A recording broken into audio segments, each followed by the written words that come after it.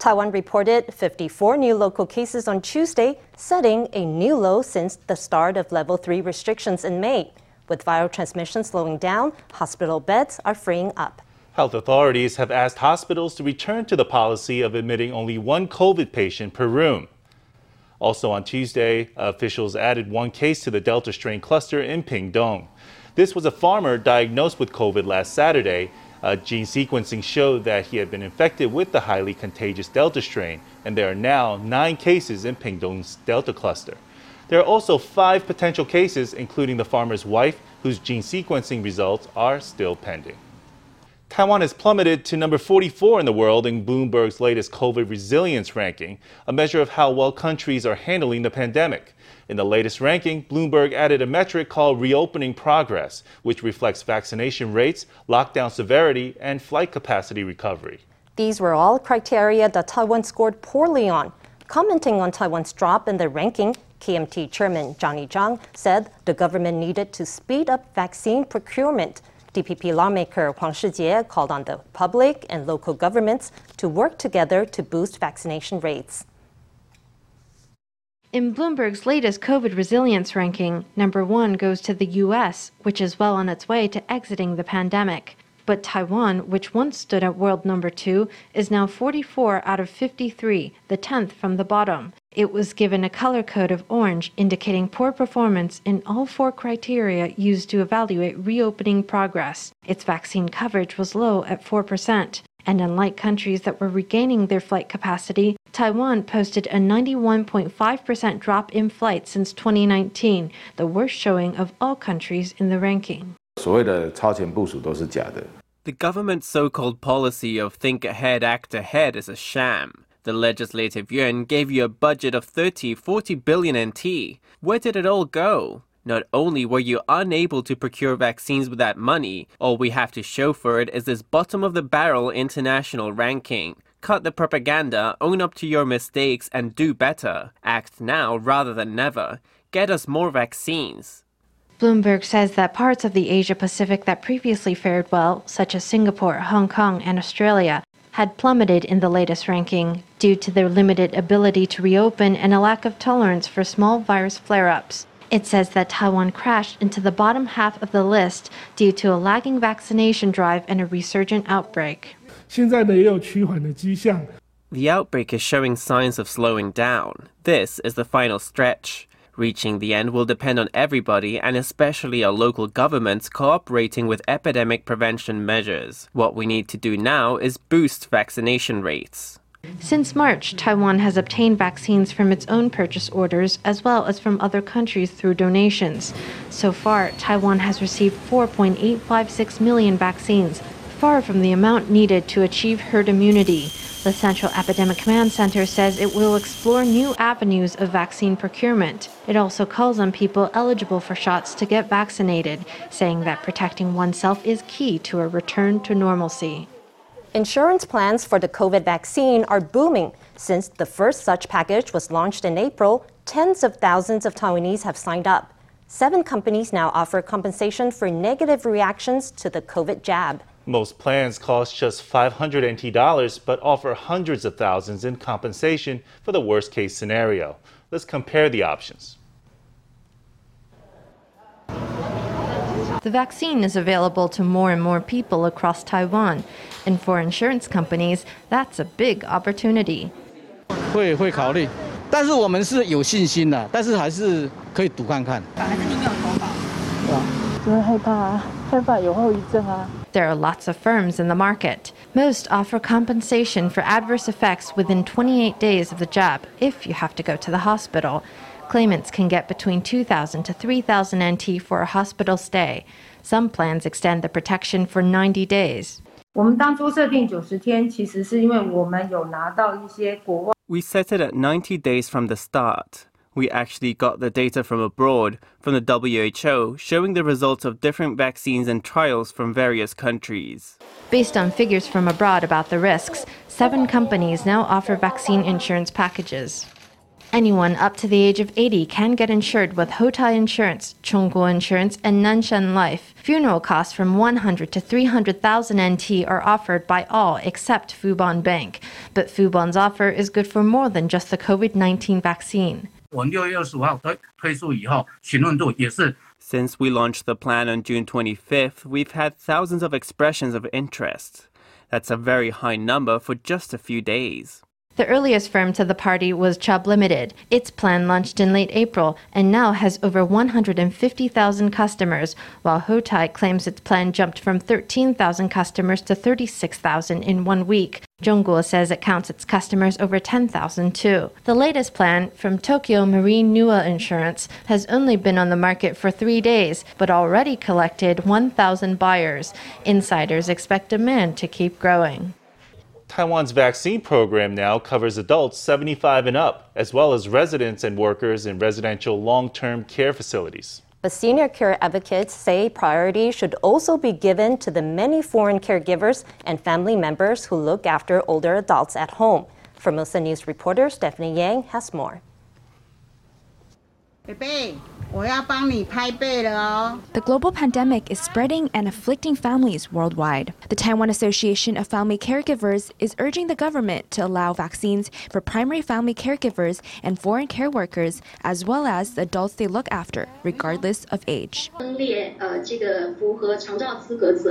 Priority for vaccines should be given to those eligible for long-term care, including those who use the Long-Term Care 2.0 service or who need foreign caregivers. These care recipients, as well as their primary caregivers, should be covered. Among these primary caregivers, there are about 200,000 migrant workers. This is what makes our situation different from the rest of the world. Right now in Taiwan, most older adults are being looked after by their own families. The association says that there are currently about 800,000 people with disabilities in Taiwan, including those with dementia and physical handicaps. Only about 10% of them, or roughly 100,000 people, live in long-term care institutions. The rest live at home. Out of the other 700,000 people who require care, about 30% are looked after by foreign care workers.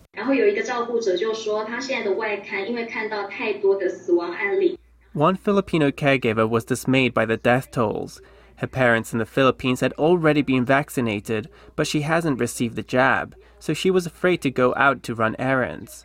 Because of this, she got into conflicts with her employer. The fear is always there. 20% of family caregivers are ill, yet they must care for the disabled family members. Many people take care of them alone. There is no one to sub in for them. Some even care for family members with dementia or mental disabilities. The pandemic has aggravated their situation, so they need special attention and support from the government.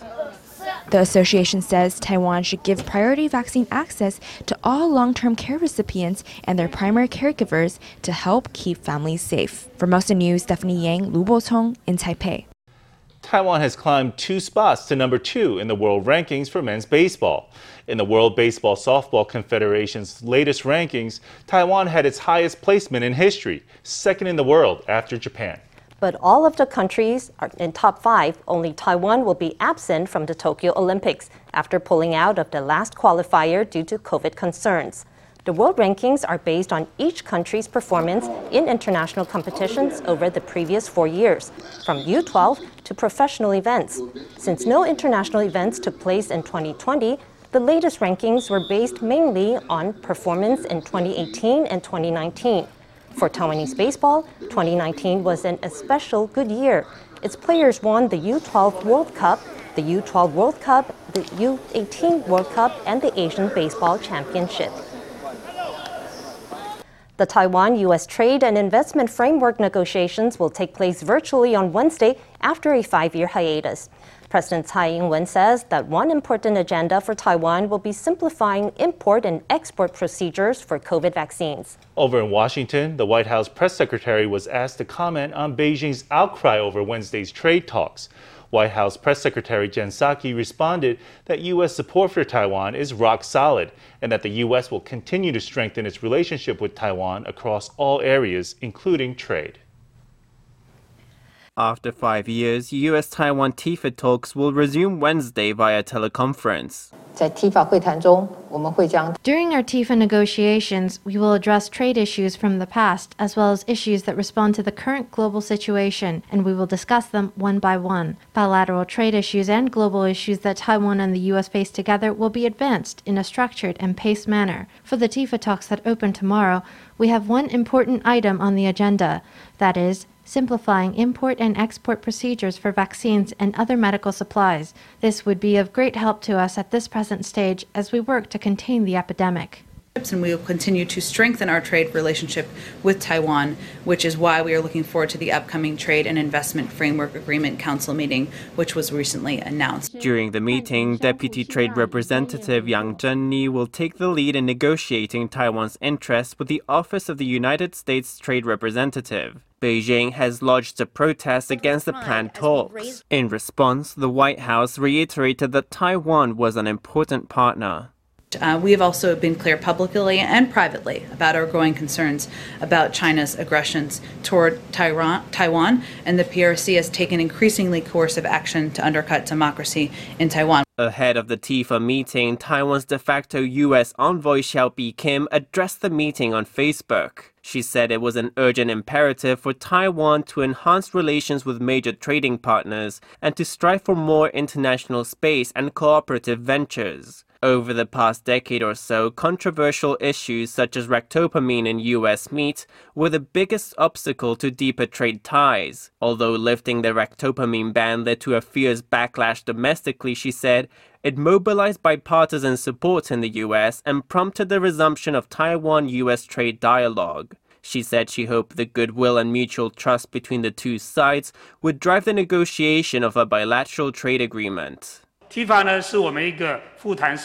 Restarting TIFA is restarting economic and trade negotiations. Taiwan and the U.S. may have the opportunity to arrive at a free trade agreement, investment pacts, and arrangements for the avoidance of double taxation. Those are all goals that we hope to achieve through this platform. In the upcoming TIFA talks, supply chain issues will be on the agenda for the first time. Taiwan is expected to propose the signing of a bilateral trade agreement modeled after the pact between Japan and South Korea. Officials are upbeat that the return of TIFA marks a bright beginning. The U.S. and Japan's Oriental Shield training drills are underway, and they're the largest in 36 years. The event's scale and scope are seen as a response to China's military expansionism and to tensions in the Taiwan Strait. Speaking to a U.S. think tank on Monday, Japan's Deputy Defense Minister said that Japan and Taiwan were like brothers. He called on the world to wake up to Chinese aggression against Taiwan, saying that democratic countries must protect one another. The annual U.S.-Japan Orient Shield training exercises began on June 24th and will last 18 days to July 11th. The drills involve some 3,000 service members, making this year's edition the largest in 36 years. It's seen as a pointed message for Beijing, and with the drills underway, Japan's Deputy Defense Minister has underscored his support for Taiwan. The red line of the 21st century, of the Asia, is Taiwan Strait. We have to protect the Taiwan as a democratic country. Speaking to the U.S.'s Hudson Institute think tank, Japan's Deputy Defense Minister Nakayama Yasuhide said that Japan and Taiwan were more like brothers than friends. He said that if something happened to Taiwan, it would affect Japan's Okinawa prefecture, where U.S. troops are stationed. Nakayama is among several Japan officials who have floated the prospect of coming to Taiwan's defense. Japan's Defense Minister Kishi Nobuo said recently that Taiwan's security is Japan's security. Prime Minister Suga Yoshihide said it was, quote, a very natural thing for the G7 leaders to call for peace and stability across the Taiwan Strait. Chief Cabinet Secretary Kato Katsunobu said Japan would continue to follow closely the developments in the strait. In the halls of Japan's government, support for Taiwan has become increasingly unambiguous. It's one China policy, as you know. It's a history. What's happening and the results of the 50 years ago decision making. Was it right? Japan's deputy defense chief also questioned the decision of many countries to follow the One China policy. He pointed out the China-Russia collaboration was becoming a growing threat. He said that under the leadership of Xi Jinping, China has become increasingly aggressive and that the world needed to wake up to the fact.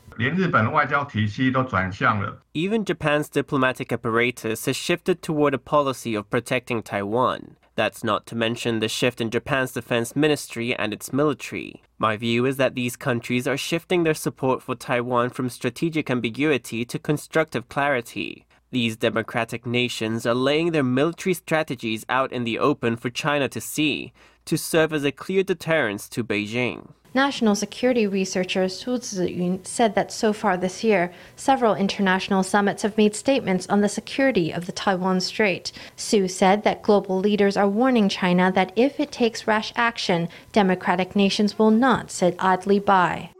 Well, there's a lot less travel going on within Taiwan since Level 3 began. That's led the Taiwan Railways Administration to reduce the number of trains on its tracks, and that's bitten into the bottom line for businesses that thrive on station concourses. Now TRA has announced massive reductions to rents for floor space in Hualien Railway Station, an effort to help stores stay afloat through the crisis. Hualien Railway Station is empty of its normal crowds.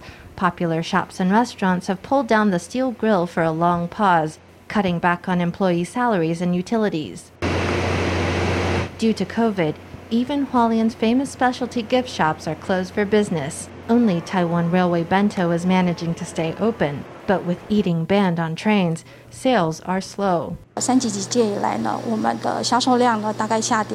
Level 3 alert began, our sales volume has fallen by about 60%. Our bento boxes and railway products have all been impacted. TRA has reduced railway services, and many companies that rent space in the station have either suspended operations or are facing heavy losses. Some have launched promotional offers, like vastly discounted lunchboxes, but that's only boosted turnover by 10%. That's led TRA to reduce rents and offer rental payment plans to ease the financial pressure on concessions. We're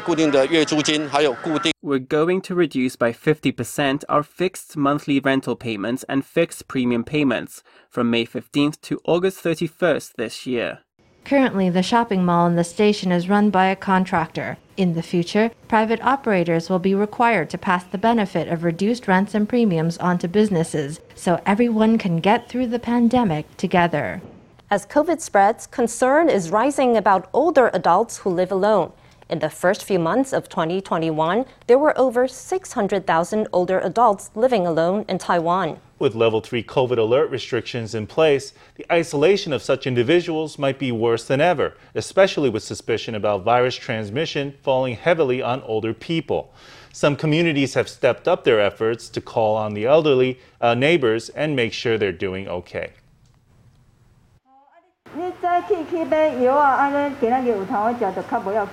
A volunteer picks up the phone. Every other day, she has a chat with older residents who live alone in the local community, circling their names on a list when she makes contact. The volunteers also send neighbors essential supplies like rice and oats. According to Interior Ministry figures for the first quarter of this year, nearly 620,000 households had someone who is 65 or older. A record 76% of these households comprised of just the one individual, meaning that 470,000 senior citizens were living alone. The largest concentration is in New Taipei, where there are 93,000 older adults living alone, followed by almost 70,000 in Taipei City and 60,000 in Kaohsiung. Some fear that older citizens could spread COVID in these tense times. Sometimes when I take the garbage out, people say to me, "Why aren't you wearing a mask?" So I rush back home. We're worried that nobody is caring for these elders. So 2 or 3 times a week, twice a week probably, we go and make a call on these citizens living alone. We don't want anything to happen, as it sometimes is reported on the news that somebody passes away at home and nobody knows. As COVID spreads, the majority of confirmed cases and mortalities are among the over 60s. Recently, an elderly citizen was tragically found dead at their home where they had lived alone. This community in New Taipei is stepping up its care for elderly citizens in an effort to leave nobody out. Well, plum rain season is about to be behind us, and that means it's time for even hotter weather and typhoons. That's right. We're on our way into typhoon season. In the second half of this year, 20 to 25 tropical storms are expected to form in the northwest Pacific Ocean. Taiwan could take a direct hit from 3 or 4 of them. The sun hangs high, baking everything below. Thursday marks the end of the plum rain season, which means that summer temps are due for a comeback. The CWB says that this season's plum rainfall was typical, but this May was the hottest on record with an average of 27.8 degrees, 1.8 degrees above the month's historical average. Not only that, the average temperature for this May and June combined was the second highest on record.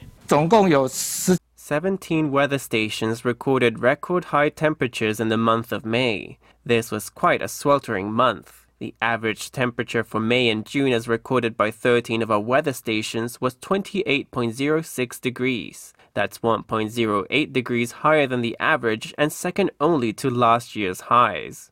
Taiwan will also be hotter than usual from July to September, though normal amounts of rain are expected. So far this year, 5 tropical storms have formed in the northwestern Pacific Ocean. Typically, 20 to 25 storms form in the region between June and December. Whether any of them hit Taiwan will depend on the location of the North Pacific High.